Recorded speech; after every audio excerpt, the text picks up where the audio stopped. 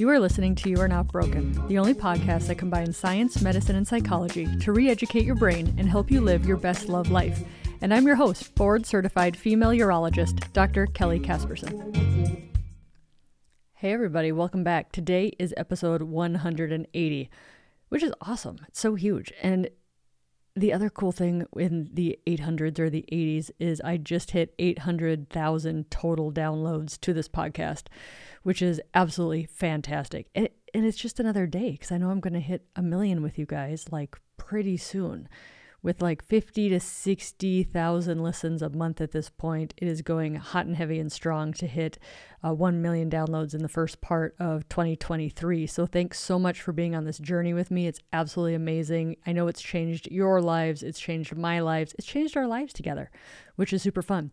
This is an episode today that I absolutely loving. Number one, I was laughing at it because I think I'm hilarious at several regions in this episode. But the other thing is how able my interviewer, Dr. Kathy Zhang, was in getting me very comfortable with getting pretty vulnerable and sharing a lot of things about myself that you probably have not heard before in this episode. And it's just such a masterfully done podcast episode.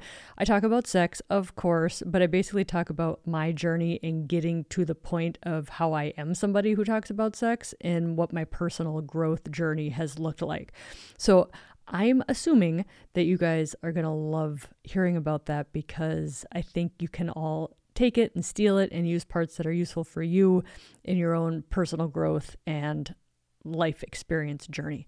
So I'm happy to share this episode. It was originally aired a week ago on The Purpose Filter, which is an amazing podcast by my friend, Dr. Kathy Zhang, who's a palliative care physician over in Brooklyn, New York. And she did such a fabulous job with it that I'm like, would you mind if I shared it on my podcast for my people? So I hope you guys get a lot out of it. Speaking of New York, Dr. Zhang, I'm going to be in New York this Friday. So I'm flying out Thursday, going to be in New York, and I'm going to be there with The Swell and I Am Stripes, which are both amazing companies that are basically rebranding, repurposing the perimenopause, menopause era as a opportunity and a time to thrive, not a time to feel shitty about yourselves. So let's work on that together, shall we? So if you want to see me in New York and everybody else, because there's an amazing lineup of like literally, this is not about me. There's going to be like 20 other experts on menopause, various aspects of menopause. I'm going to moderate a panel on sexual health and perimenopause and menopause. But there's going to be lots of other aspects about menopause there. So we've got 8 million people in New York, so 4 million are women, and probably a third of them are perimenopause, postmenopause at least. We're talking about tons and tons of people. There are still tickets available. This is October 14th, 2022. It's called the New Pause Symposium in New York City. If you go to theswell.com/event/menopause summit/New York/checkout, something like that will get you there. Or just go to Instagram and go to The Swell at This Is The Swell on Instagram, and you can do their link tree and that'll take you there. So buy a ticket. You got a ticket for the day, or you can buy a bigger ticket and have dinner with us on Friday night, which will be awesome. So I'll see you guys in New York. I have not been to New York City in 16 years, but I'm taking me and my new haircut and my leather jacket, and I'm going to go try to remind myself how to get around that city. I'm very excited for the energy of the East Coast. Watch out. I'm bringing you some West Coast energy. So I love you guys so much. Here's episode 180 with 800,000 total listens. You guys, if you wouldn't mind, leave me a review, leave me some stars, subscribe. That all tells Apple, etc., that it's important and worth listening to, and that's how they share it with more people. So get us to 1 million, share with your friends and family, subscribe, follow, and like. I love you guys so much. This is why I sit in my basement and talk to myself, because I know truly I'm talking to you guys. I hope you enjoy this episode. All my love. Talk to you soon. Kelly. I was going to say, you know how many women I see who are like, oh, I haven't taken care of myself in 15 years. I figured it's finally time. A lot of people are like, well, my husband died, so now it's time to take care of myself. Like, I see that all the time. Yeah. And, what are we teaching young girls and young brides? that like you put your whole self away for the service of others until they're dead. Now it's your turn. Like that's not explicitly written anywhere. Again, I just think sex is like the final frontier of personal growth, of like everything you do to have a better sex life spills over into the rest of your life. Like I can make your pelvis perfect, but if you don't clean up your biggest sex organ, which is your brain, that's where all your power is. I will be entirely truthful with you and tell you that prior to that conversation, I would never have said that the brain is your biggest sex organ. So if you thought that educational nugget was powerful, wait until you hear the rest. My guest this week is Dr. Kelly Casperson, urologist, author, and host of the chart-topping, wildly popular podcast, You Are Not Broken. Her mission is to empower women to live their best love lives, combining the power of mind, body, and relationships to joyously break down the societal barriers that are keeping them from awakening into their best intimate experience. But Kelly wasn't always like this. Like so many of us who are just getting by and living on autopilot, she would also come home from work, drink wine, watch Netflix, and go to bed. She shares the exact moment she realized that the status quo was no longer acceptable and that her life was meant for more. And while we do talk about sex and intimacy, this episode is so much more than that. At the end of these 45 minutes, you will discover the tools needed to create incredible sexual experiences like mindset, emotional awareness, intentional action, gratitude, and compassionate communication. And if you listen closely, you might just realize that these are the exact characteristics necessary to create a meaningful, fulfilling, and extraordinary life. So, if you're a sexual being or just a human one who wants to live a little bit better, then this episode is a must listen. Let's get to it. Let's start a little with lightheartedness. What is your favorite urology joke? What are you on the way to the toilet? What? Russian. What are you when you're done with the toilet? Finnish. What are you when you're in the toilet? In the toilet, what? I like to say you're Putin. I love that. What do you say when you can't pee? What? You're in trouble. I love it. Those are hits with like the old men. Oh, like, and I'm an old man stuff on the inside, so it's perfect. They love it. They're all cranky. They don't want to be at the doctor. They can't pee. And then I tell them that, and then they're like, "Rah!" It's so good. It's like old man lube. It's instant rapport, isn't it? Yeah, it is. Speaking of old men, so when I was in med school, urology conjured up visions of old white men, doing procedures and making penis jokes. And I was curious because I had a very great interaction with a female urologist once. So can you talk a little bit more about being a female in this largely male-dominated industry and how that's influenced your journey today? Yeah. Well, I went to med school in Minnesota, and there was one female urologist in the entire state. And I still to this day have never met her. And now that I am so fast forward 15 years, right? Like where I am now with female sexual health and, sexual equality and stuff like that is like understanding it is how it is because it was all men, right? Like we didn't care because they didn't care. Because I'm like, why am I part of a revolution, right? Like why am I the one who's like telling people to care about this stuff? And in understanding like 90% of urology is men, and men taught men, and those men got taught by men. And there really wasn't like the female voice, and there wasn't the person being like, should we care about the people who are sleeping with the people we're giving Viagra to? And so like it really helps me understand like why I'm part of the revolution is because I'm the minority. And I think with any minority, you see things differently, right? Like your perspective is different. You come from a different place. And with that brings an incredible gift of being like, this is what I have to contribute. This is my voice. This is how I get to help the group. Yeah. So it's fun. It helps me understand it better. Instead of thinking like, why am I this weirdo? Who cares? Because nobody else does. It's like, it's because I am the minority. It's because we're the 9% of practicing urologists in America are female. But how did she get here? Like many other children who were the first in their family to become a doctor, Kelly remembers a pivotal moment in her childhood that showed her exactly what was possible. The only person I remember being a doctor was this guy. He was a neurosurgeon, and he walked across the street once. Like, we were in anatomy. She's like, look at his brain cross the street. Look, I just think of all that information in his brain crossing the street. So I was sitting in the car with my mom, and I think I was talking to her about like maybe being interested in going to medical school. And she said, you need to commit. You just decide, and then you do it. And it was like, oh, you just make a decision, and then you do it. Right. And like, that was so pivotal of like, you just kind of step into that being something you do. And along the way, she was given some not so friendly advice that would eventually plant the seeds for her to become an advocate for women who are suffering in silence.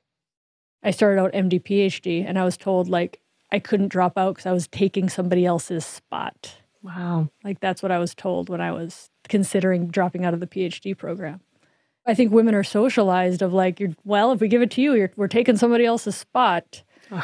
And just how damaging that is, you know, to be like, well, inherently it's kind of true, but like to tell somebody that is, I think makes you really feel like you don't belong there, or like you were just put there as a token, you know. It's always stuck with me of like, when they said that to me, I was like, ugh, this doesn't feel very good. I don't really feel welcome. I ended up actually leaving that program. Yeah, I wonder why. But yeah, I think a lot of women don't feel, again, going into like the minority thing, and what women feel is like, we don't feel like these places are ours, or they're always welcoming. When we feel as though we don't belong, it breeds and reinforces feelings of quote unquote otherness or less than. And of course, being in the minority often leads to feelings of being unworthy. Here's Kelly's advice to people who want to take up space and come into their own, just like she has. It's like, we all belong. We're all here on the earth. And some things weren't created with us in mind, but that doesn't mean that's how it always has to be. And I think realizing like your inherent worth comes from within. And like, if you don't say what you have to say in the way you're going to say it, it might not never be said. And it's so unique for anybody, right? Of like, we were put here to find that voice and to say it our way. And instead of looking at it as like non-conforming, of like, it's really what makes you sparkle in the way you sparkle is because you have that. Yeah, totally. And I think, this thing about us being inherently self-worthy is such a thing, especially as women, that we're just like, we always feel with the need to do something or achieve something or be more in order to get that worthiness. And I think that really bleeds into how we live our lives, sexuality for sure, and that sort of thing. And when we feel that our self-worth is inherent, it completely changes how we show up in the world. I met Kelly at a conference, and we started talking about how she wanted to give a TED Talk. So I recommended a coach who could help her with that. By the next morning, she had already watched all of their videos, joined their Facebook group, and scheduled an introductory call with them for the following week. Talk about massive action, right? Here's what she had to say about taking action and giving ourselves permission to share our voice. I really recently, like, realizing this life is short and it's exactly what I create, right? And it's like going to be as wild as I choose it to be. And like, we give away all of our power. Like, we just wait for permission. And when my podcast has been like 2.5 years now. But like, again, there was a point where I didn't have a podcast, right? And I was waiting for somebody to tell me I knew enough and that I was the right person to do it and that I was expert enough. And because I still haven't done the fellowship in female sexual health, which there's one fellowship in America and 5 people have done it. But I was like, I didn't do that. So who am I to have a podcast? And I remember I was getting out of the shower where like all the good plans happen. And I was like, I was trying to figure out who was going to give me permission. Like this, I had like a specific guy I was like, that's the guy who's going to give me permission. And then like lightning struck and it was like, oh, I'm supposed to give myself permission. Well, shit. Why did that take so long to figure out, right? And so now I'm like, oh, you're going to do it? I'm going to do it. You're going to write a book? You're going to write a book. You're going to go do the audio for the book? Go do the audio for the book. Nobody's going to give you permission to do it. Yeah. And I love what Mel Robbins says. It's like, no one's coming. We all think that someone's coming. We're going to have like some sort of savior, right? And then it's just like, oh, no, it's me. It's all on us. It's all on us. And I, as a fellow podcaster, I think what I had to reckon with was realizing that kind of I had a voice and doing the work to do that, and then being able to give a platform for others. Is that something that you had to reckon with as well? Yeah, I mean, I didn't know I had a voice, really. I was just like, I have all this information. I need to share it. I brought on experts and stuff like that. But it's like when you do a podcast for 2.5 years and it keeps growing and it's like at the top of the charts, then you start realizing like, oh, they like me for my voice, right? Because again, it's like the same thing of like me being like profoundly confused as to why I'm part of a revolution of like, it's all available in the books. Why don't you just go read it and then learn everything about, it's like, no, it's like most people don't go read all the books, right? There's something unique about that. And they want to listen to somebody who's like friendly and funny and engaging. And like, I have that voice and that is now like my gift. Yeah. You actually come from a family with broadcast experience, right? Yeah, I know. I joke now because I'm like, it's a genetic disorder. But my grandpa was in the 1940s, was a radio guy and KDAL, I think it was KDAL in Duluth, Minnesota. And like radio was the media, right? There was no other media. I mean, there was a newspaper, right? But like TV was brand new. So like the celebrity of the town was the guy on the radio. So that was my grandpa. And so our last name, like people still occasionally be like, are you related to Carl Casperson? And then recently my brother just started a podcast like 4 months ago and he's like out of the gate successful. It's like insane. He's got like the best radio voice. And it's kind of a really fun sibling bonding thing that we didn't have before he started podcasting. So now I'm like, okay, there's 3 of us, like definitely a genetic disorder. Genetic disorder or not, Kelly is being slightly modest. She's closing in on 1 million downloads of her podcast, You Are Not Broken, and even she is occasionally floored by the extent of her impact. I still get this, even though like the download numbers are crazy, but it's like, I'm kind of just talking to myself in my basement, But then you'll get people and they'll be like, because of you, I went to my doctor. Because of you, I talked to my spouse. Because of you, I talked to my kids. Because of you, I blah, blah, blah, blah, blah.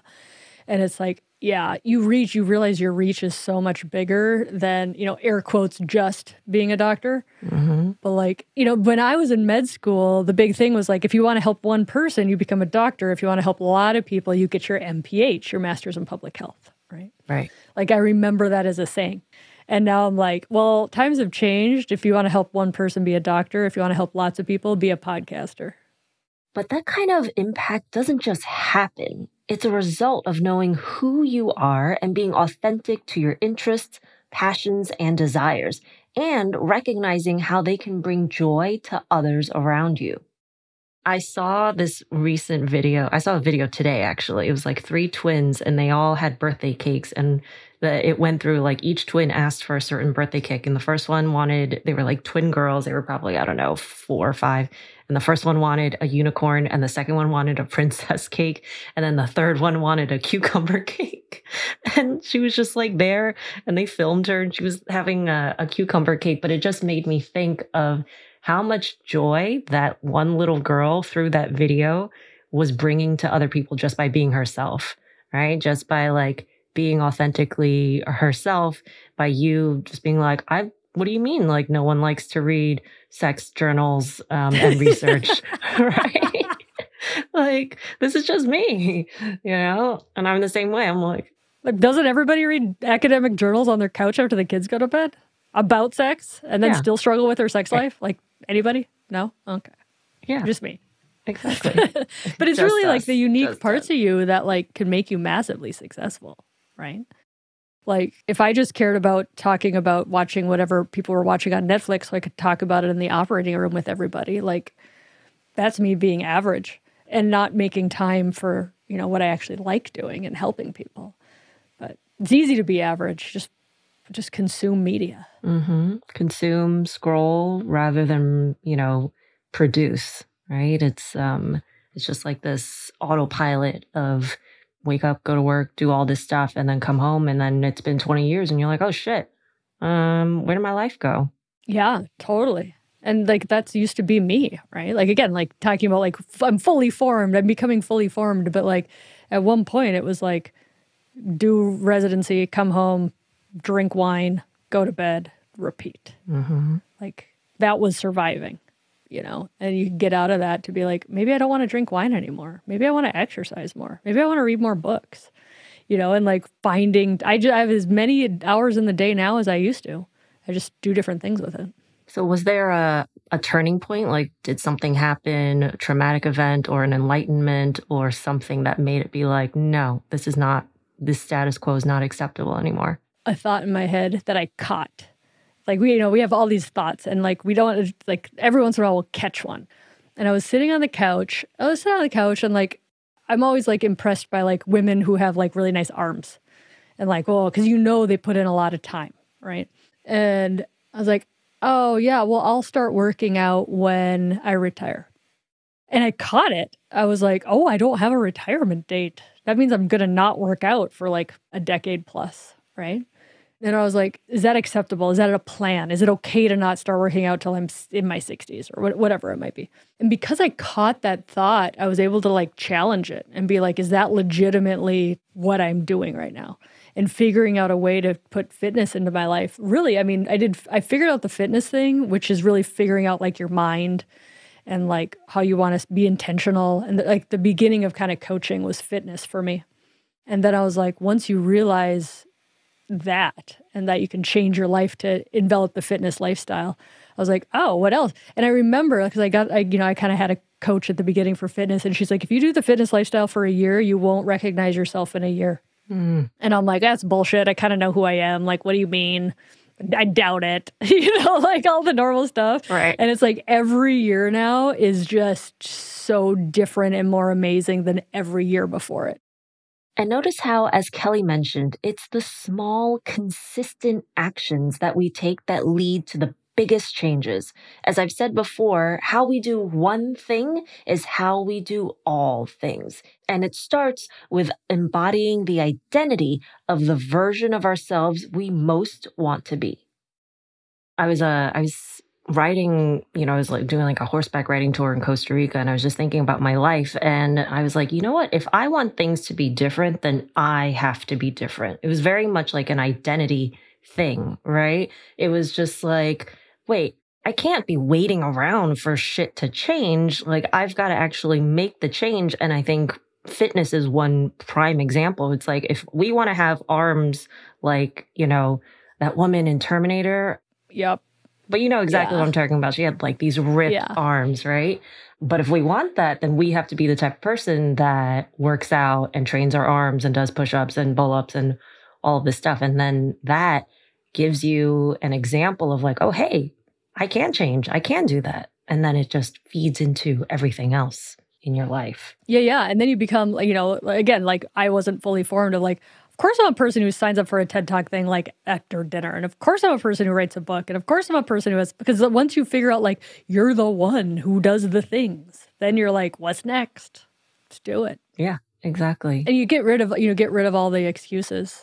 Yeah, 100%. Because you're just like, you know what? It's possible and I'm going to do it. And if not me, like, why not me? Yeah. Why should it be anyone else? Like, yeah. And failing's fine. Like, try something and fail. It's fine. Mm-hmm. You might learn something. You might laugh. Yeah. I love Sarah Blakely from Spanx, how when she was younger, her dad would always be like, how did you fail today? And she would just go home and be like, I did this, I did that, and I did that, not realizing that he was teaching her a huge and valuable life lesson about resilience and like, how you respond to challenges and stuff like that. Yeah. So I thought I love her. I love that. I also love Gary Vaynerchuk when he's like, go spend time with older people and you'll see what regret looks like. I take care of a lot of older people in my life. And it's like, it's not pretty, man. It's not pretty. They're heavy. Mm-hmm. And to me, like the thing of like, when I'm done, like you can't squeeze one more drop out of my, plan for life. Of like, I did it. I tried it. I did what you wanted to do. Like when you're done, you're done. You don't want to be done with regrets. Yeah. And that's exactly why I'm doing this and trying to spread this message of like, let's apply these dying lessons now while we still have the time, while we're still living, so that by the time we do die, we're just like, oh, yeah, I had a great fucking time. So I'm good. Like, I don't want to. I want to live till, I'm 155. But if it is what it is, then that's the way that it's going to be. And when it comes to living fully before we die, caring for ourselves, including our sexual needs and desires, is a huge component of that. I was going to say, you know how many women I see who are like, oh, I haven't taken care of myself in 15 years. I figured it's finally time. A lot of people are like, well, my husband died, so now it's time to take care of myself. Like, I see that all the time. And it's like, why'd you wait? Because I'm never going to ask them that. Like, I'm so glad you're here is a more appropriate response. but, in my head, it's like, whoa, for like decades, you didn't take care of yourself. Yeah. And, what are we teaching young girls and young brides that like you put your whole self away for the service of others until they're dead? Now it's your turn. Like, that's not explicitly written anywhere, but like people believe it. I actually had a friend who confided in us. She was like, for 20 years while I was married, I faked an orgasm the entire time, like 20 years. And I was just like, what is it about our culture or like how we're raised that makes women feel that their pleasure and by an extension, they themselves are like not a priority? And I bet you see this commonly too, right? Yeah, totally. Well, my answer is usually like lack of education of like, if we're not even allowed to say clitoris on social media, let alone in sex ed. Sex ed for me was uterus and ovaries. So like we can't even say clitoris, and then we watch Hollywood movies, so we think that putting something in our vagina is supposed to get us off, and that's when sex starts, and that's when sex ends, when he has an orgasm. Right? So like there's literally no room or education for a female orgasm in that scenario. And so she feels shame, she feels, inadequate, she feels broken, or she just wants the damn thing to end, which is another reason why women fake orgasms. So then you set up a negative feedback loop of like, this doesn't cause me to orgasm, but I gave the signals that it did. So like, of course they're going to repeat that behavior, right? So you are kind of digging your own trap a little bit. Yeah. But really, it's interesting to change that around to be like, well, how are you contributing to faking an orgasm? Because we usually just blame our partner. Like, well, he doesn't give me one, so I fake it. Like, yeah, but you're like reinforcing things going poorly. Like, right, he thinks it's the end of the party and you never were at the party. So yeah, again, it's always, I never blame the woman. I blame our system, like complete lack of knowledge and education, complete lack of ability to communicate about sex. You're just talking about shame. Like there's so much when it comes to shame, like sexuality and stuff. And I think also why things like podcasts, it's just like a very intimate listening experience, right? No one knows that you're reading a book on the subway or whatever it is. You're just consuming the content, by yourself. But what are some ways in terms of shame that people can address it and move forward from that? Like there's not having desire, body image issues, STDs, like all of this. Yeah. I mean, I think catching your thoughts again, like, I was talking about is like realizing shame is an emotion that you might be really, really comfortable with, right? Not that you like shame, but like you're kind of used to it. It's like you're wearing a heavy coat and it's July. If you're like, I don't know, do people not wear heavy coats in July? Like, well, yeah. You can actually like learn to take that coat off. And shame, I like to say, I think it's Brene Brown, like when you put sunlight on shame, like it really wants to hide. So like even just talking about it makes people feel so much better, and like taking off that heavy coat of like, oh, I guess it wasn't that bad. Why was I avoiding that for 7 years? But like shame's meant to control, it's meant to keep people quiet, but like really talking about it and realizing, the difference between shame and guilt, right? Is like guilt is I did a bad thing, and shame is I am a bad thing. And like how we frame our perspective on that. And when guilt and shame are running the show, as they so often do when it comes to intimacy and sexuality, there is no room for agency and empowerment in our own lives. So the question becomes, how do we go from just being pulled along for the ride to being in the driver's seat? How do we go from being just a patron of the arts versus being the creative directors of our own lives? I think that's like the $1,000,000 question I'm always trying to figure out is like, both with like sexual agency and just life, like you're talking about, is like getting people, like if you, not that any of us are huge water skiers, but like, when you're water skiing, like you're in the water and you're being pulled by the boat and like it's heavy and you're like, you're kind of like vulnerable. And then like you stand up and now you're on top of the water and now it's fun and it's a ride. Mm-hmm. And it's like that transition from like being pulled by the boat to getting up on the water is the best metaphor I can come up with of like when you get that agency, when you get that like, oh, I get it now. It's about what am I going to do with this life? I have the power. And yeah, if you can figure out how to teach humans, women, anybody that like to stand up, right? Of like to be the person who's on top of the water. Yeah, absolutely. I think agency and empowerment is such a like huge thing that we all need to embrace more of. And especially like for me, coming from like a background where it's very subservient, right? The Asian culture is just like, be small, make yourself small, don't take up space, don't like ruffle feathers and all of this stuff. And so I love what you're doing too with empowering people for having sexual agency and realizing like their identity and stepping into that as sexual beings. Yeah. Yeah. I was on a podcast earlier today and the host was talking about like women just having sex because they think it's part of the marital contract, right? And like how that experience of a sex life is so much different from like when I say no, it means no. When I say we have sex, it means I'm gonna try to have as much fun as you're gonna have, right? Like a very different way than like no means until you convince me, or I just do it to control somebody else's behavior. Or something like that. So it's like completely different experiences based upon you feeling like you have agency to say no, to say yes, to talk about what's going right and what's not. Like, that's my life's work. Like, I gotta, figure out how to, like, as much as like, same with like sex desire, right? You can't just give somebody desire. Like, it's really an inside job. Yeah. And especially, I know this is something that you talk about a lot, like this interplay between being present, the mind-body connection, and, like sexuality, and saying like that's an inside job. And we just can't be like, oh, flip a switch, I'm ready. Yeah. How we think that we're supposed to be based on Hollywood or, culture. Well, yeah. And like, buy this vibrator, try this lube, put on this sexy lingerie. Like, it's just, again, an extension of our consumerism, culture of like, you're not doing it right. Of like, yeah, all those things are nice, of course, but like that's not where it comes from. Like it's all just a little bit of work and like mindset and showing up and being willing to fail and mindfulness and presence and being a good listener and like all these things that add up to like an amazing life. Yeah. And things that we don't even realize are related to like our sex lives, right? Like we just think that it's just mechanics and, arousal and whatever, porn or all these things.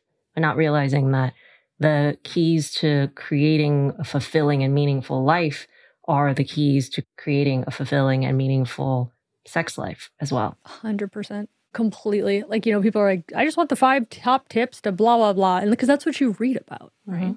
But it's like how you think about your body and how you treat your body and how you think about your partner and how grateful you are. And like, all these, how well you are at letting grippy thoughts go, when you get distracted. Like all huge for sex. I just think sex is like the final frontier of personal growth of like everything you do to have a better sex life spills over into the rest of your life. Like, of course, why aren't you going to try to have fun? Spill that over. You can tell that Kelly has a lot of thoughts about sex and that helping people with their sex lives is, by extension, her contribution towards improving their lives in general. So, of course, I knew she'd have a lot to say about purpose and the twists and turns it took for her to become, as she says, more of her fully formed self. I'm always curious in terms of having guests on about purpose. And for me, purpose a lot of times is kind of like chaos theory, where these things don't seem to make sense, totally unrelated. And then you kind of get into it and you sit into it. And then you look back and you're like, oh, like, I did this and I did this and I did this, and it all makes sense and it coalesces into like this living, being, breathing thing. Do you feel like you have that now? Because I know you were like a neuroscience major in undergrad and you did all these other things.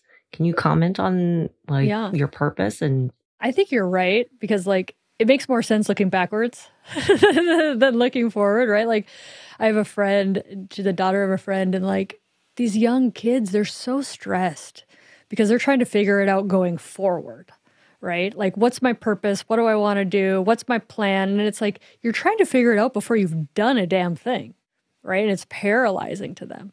Instead of like, famously, Steve Jobs is the one who's like, I had no idea that taking a calligraphy class at, an undergrad led me to like appreciating design, which we put into Apple products. And like looking backwards, it's very obvious the pathway, but you don't see it going forward. So to take the stress off the young people of like, purpose isn't figured out, but before, I think. And then like, I was joking a couple of years ago of like, oh my God, what if my whole purpose in life is just to tell people to use vaginal estrogen cream? Like, it's going to be the lamest purpose in the entire world.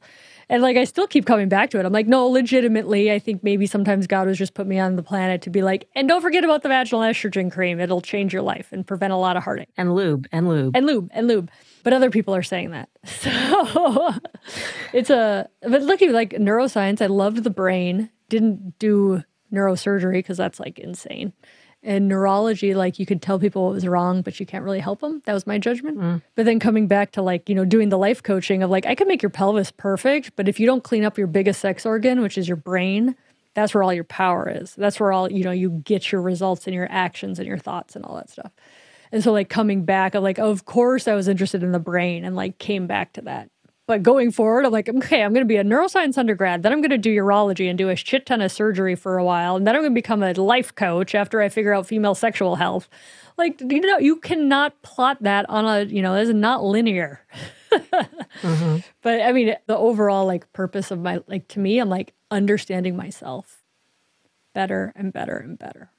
As much as like helping my kids be the best adults, that they can be.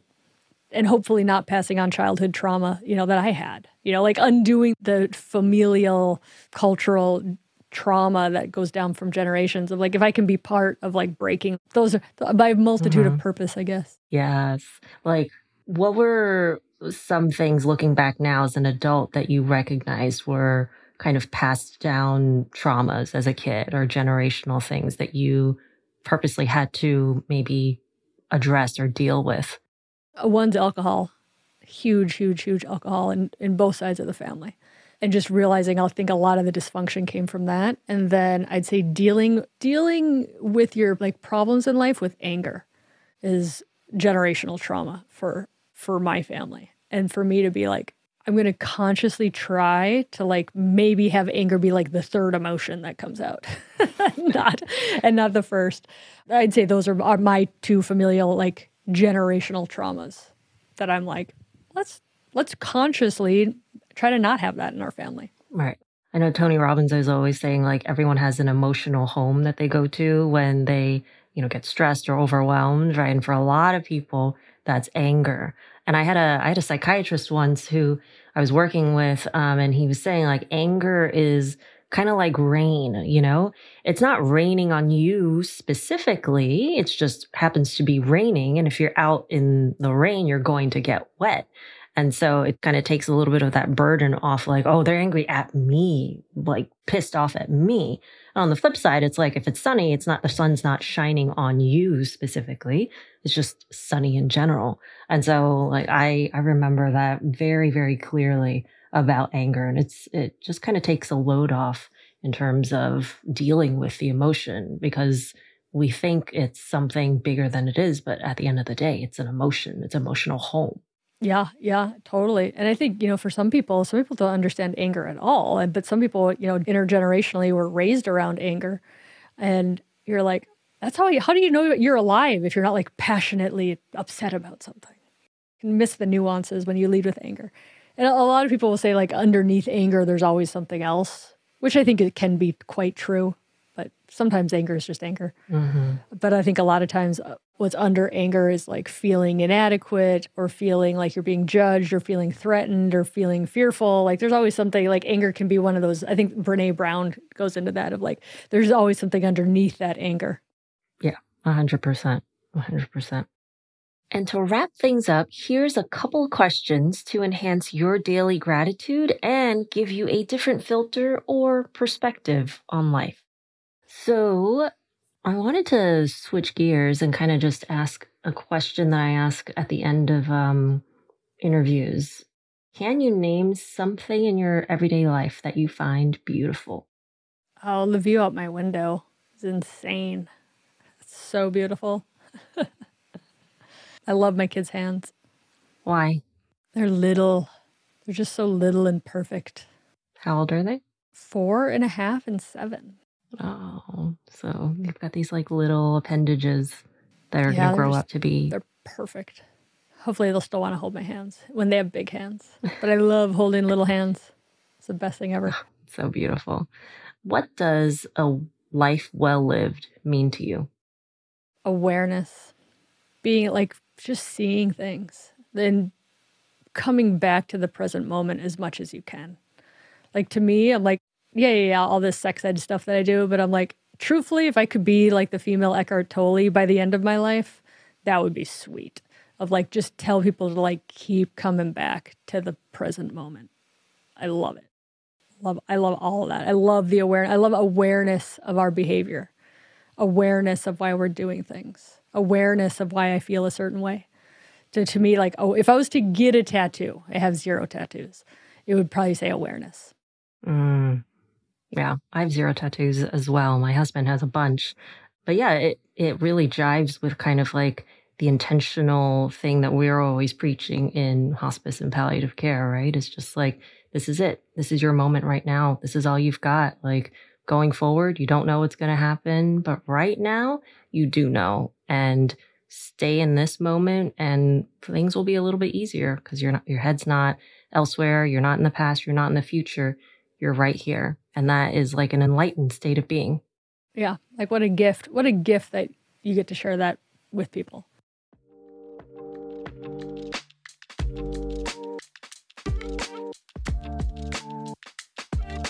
So how was that? There's very few people who like, you can just like start talking and go deep. And to me, I feel like you're one of those people. Oh, thank you. I appreciate that. Same. I almost feel like I was like in a trance state, you know, just speaking. I was just kind of like, oh, we're just going to go with the flow and, you know, we jive and that sort of thing. Was there anything that we touched on that you wanted to expand on further or something that we didn't talk about that you wanted to mention? I don't think so. How about you?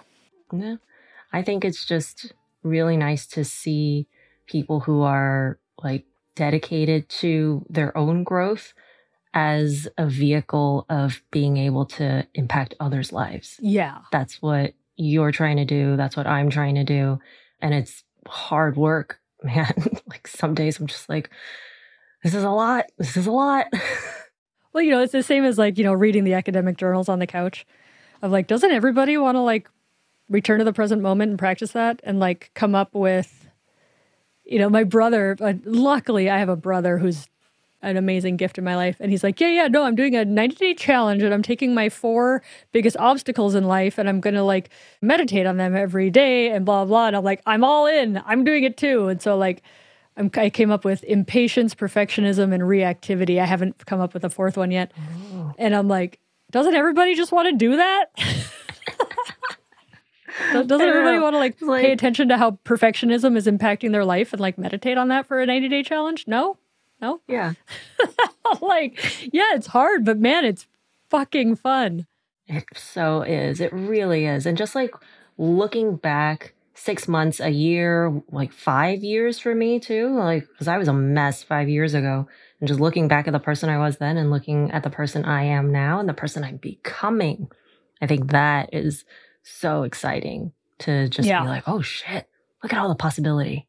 100%. Like, you know, that coach when she's like, you won't recognize yourself in a year. And I'm like, bullshit. And now I'm like, woo, let's do another year of this. This is going to be good. I'm not going to recognize her. What else can we do? And I'm like, I'm going to have to like learn Ukrainian or something at some point. Just like, why are you learning your fifth language? Because you can. I don't know. It's fun. Yeah. Why not? Because I got a great big brain in this skull and I'm going to flex it. Yeah. And like, I think gratitude comes in with that of like, oh my God, do you realize we have the internet and you can talk to anybody in the world and create and share? Like, this is insanity. What's happening in the world right now. And like the power and the gift of like, you've got a computer in your pocket. You can just be like, hey, Kathy, how's the latte today? Like, it's insanity. Like, my grandparents never had that. And like, let alone the 40,000 years before them. Mm-hmm. Like, and the gratitude of that, of like, oh my God, look what's available to us. Yeah, it's just the simple things, honestly. It's like the little things that were just like, it's the little moments that make up a life. That's what I always say. It's like, we always think it's like, I got married, I had my kid, and those are amazing. But it's these little things that if we can just be like, holy crap, look at the time we're in, then it makes it that much more meaningful and beautiful too, to be able to live this life so that when you do get to the end, you're like, holy shit, I did great, man. I did great. Yeah. Don't forget to have, people take things way too seriously. They really do. And I think you get trained that way, doctors get trained that way of like, there's some very serious things that doctors have to learn to deal with. But then we end up letting that spill over into the rest of our life. Everything is serious and everything has to be perfect and we can never fail. And like, it just like bleeds onto the rest of our life. And then we're like, why is life not fun? Yeah. I once spent 30 minutes trying to decide on a spatula color. Literally 30 minutes. Right? It was like one of those things where it's like you get, if you buy whatever you... Don't fuck it up. It was like, spend $50, get free shipping. And I was like, I don't need it, but I'm going to get it so I get the free shipping. And then I couldn't not decide. And it was like a life or death thing. And I spent so much of my time probably like, who the fuck cares? Mm-hmm. But literally that's what I was obsessed with because like you said, it bleeds over. Mm-hmm. Yeah, there's got to be a right answer. I was coaching a surgeon and she was trying to decide like, should I stay in my current job or should I go to this other job offer, right? Like, see, I'm not going to downplay that. It's kind of a big decision. But I was like, what if I'm like, how much of this is you trying to figure out the right decision? And she's like, yeah, no, that's what this is about. There's a right decision and I don't know what it is. And I'm like, what if there's not a right decision? What if you just make a decision and you go all in and you don't doubt it? Just pick a decision. Then that's the right one by definition. And she's like, ooh, not cool with that idea. Like, whoa, you mean you just make a decision? And it's like, yeah, you just make one. Yeah. And then you just have your back the rest of the time. Yeah. You're like, ooh. Exactly. That's tough, man. You just have to trust that, like, I'm going to be able to deal with it no matter what choice I make, even if it could be the wrong one. Yeah. Or maybe there isn't a wrong one. Maybe there isn't a right one. Maybe you just got to pick. Thank you so much to Dr. Kelly Casperson. Make sure to check out her podcast, You Are Not Broken. And I love her story because I also found myself on autopilot, not feeling fulfilled, dreaming about my best life, but not having the guts to do anything about it. That is until I hired my own coaches who helped me accelerate the growth journey I was already on. So if you found yourself nodding along as we were talking and you know that you're meant for so much more than what you're doing right now, but you just don't know how to do it, then click on the link in my show notes. It will take you to my website where you can book a free coaching call with me and you can experience the magic of coaching yourself. And if we happen to be a good fit for each other, we can talk about the next steps. What have you got to lose? I cannot wait to speak with you. And until then, take care of yourselves and take care of each other. I will see you next week. Hey friends, if you love what I'm doing on this podcast and love who I'm interviewing, I want to encourage you to join the private membership where you get a front seat pass with all of my interviews and you can even ask them questions. In addition, there's going to be group coaching with me and my upcoming guest coach to take this work to go deeper, to live your best sex and love life. Join today at www.kellycaspersonmd.com/membership. I'll see you on the inside.